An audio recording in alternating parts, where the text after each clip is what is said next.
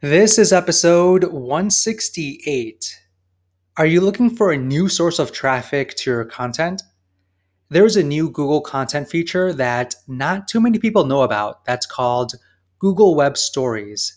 I'll tell you my thoughts about it and what the possibilities are with this new platform. And I'll show you how you can create web stories in 5 simple steps. So let's get started.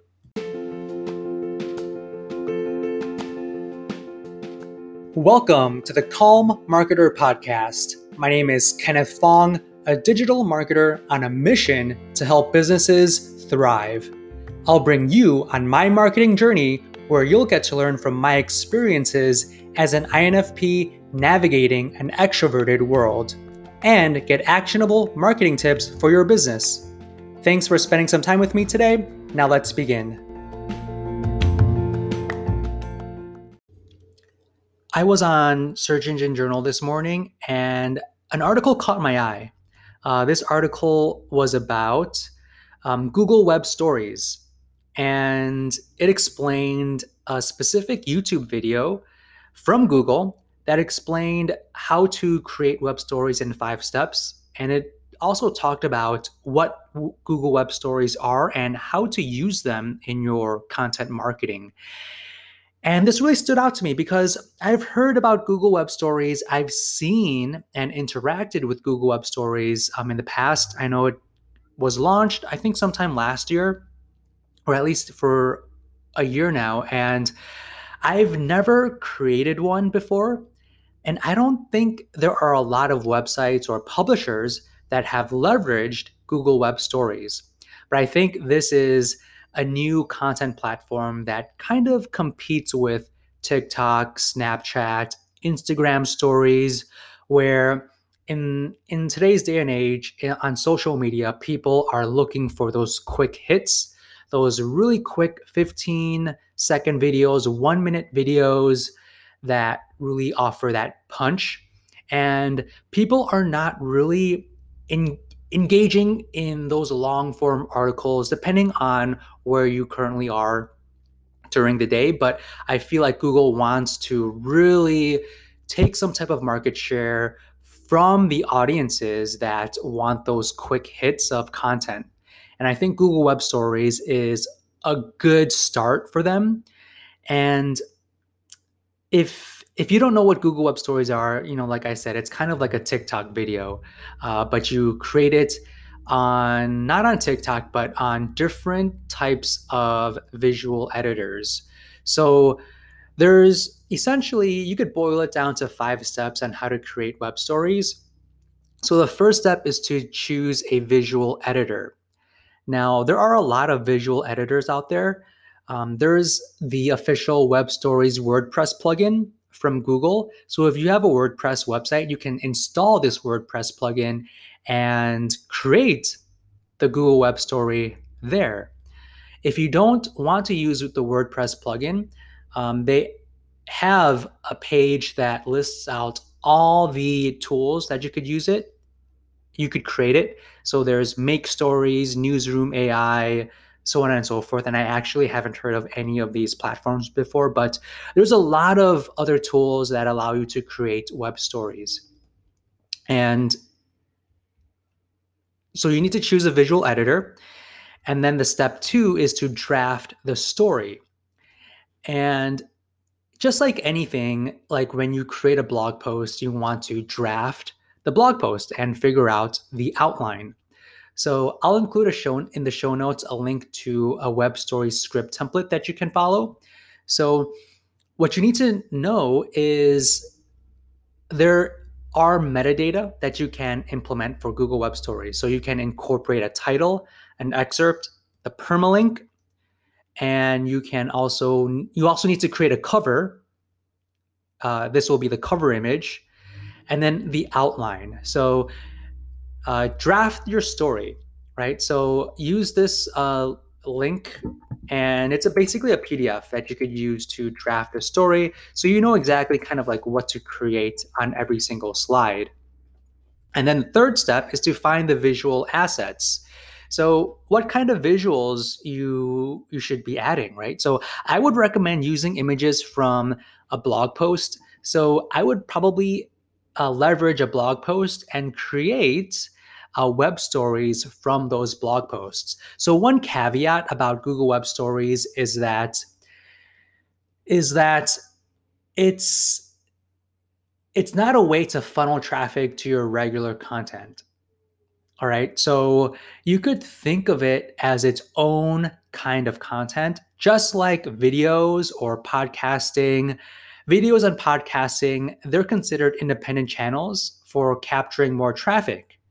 And Google Web Stories is that exact same way. So you shouldn't use Google Web Stories as maybe a preview or just a little teaser, and then at the end create a call to action to go to your blog post. So that's what they're really making sure you don't use that as that type of way. So what Google Web Stories are, they really promote it. They show it on Google Search, Google Discover, and Google Images. I haven't seen Google Web Stories on Google Search personally or Google Images, but I have seen it on Google Discover, right? So Google Discover is found for if you have an Android, on I guess the first, the first screen, there is the Google Discover, and if you also have the Google app, when you open up your Google app, you see the Google Discover feed, and that's where I have been interacting with web stories. But again, you shouldn't use these as teasers or ways to only drive traffic to your main content. They should live independently, right? But regardless, I think you can create web stories that are mini children of your blog posts. And you could use the images in your blog post to find the visual assets, or you could, find them online or on Shutterstock, so on and so forth. You could even incorporate video in your Google Web Stories too.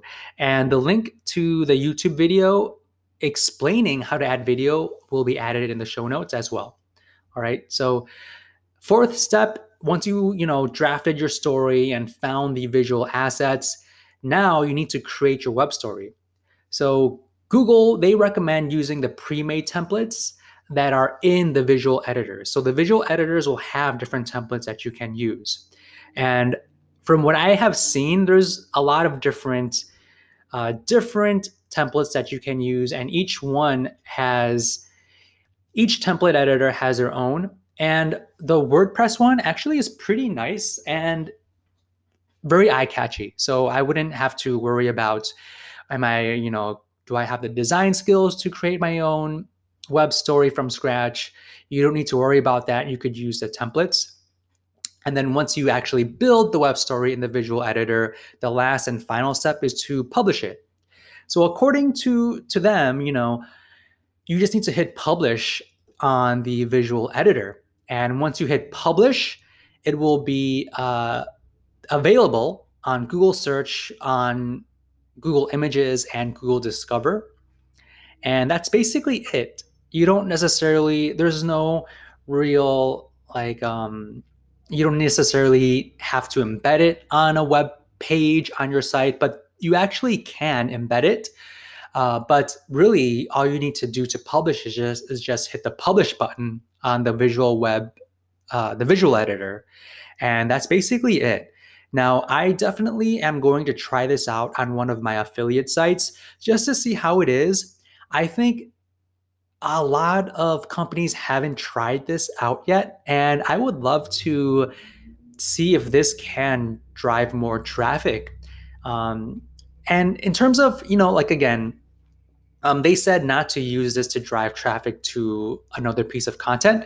So you could use this to capture people's attention and keep your brand top of mind, regardless of what situation people are in. So Google Web Stories are good for people, when they are, on the train, or they are, just bored at home, wanting to, go through some videos.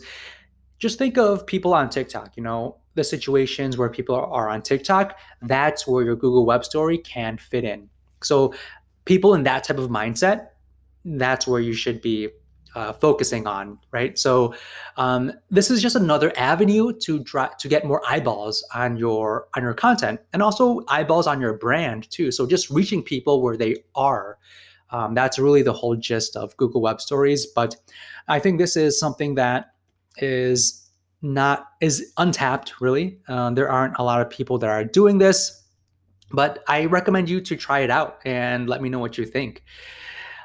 So if you are enjoying this type of content, if you're enjoying this podcast, please leave me a review at ratethispodcast.com/The Calm Marketer. That's ratethispodcast.com/The Calm Marketer. And with that said, I will speak to you on the next one.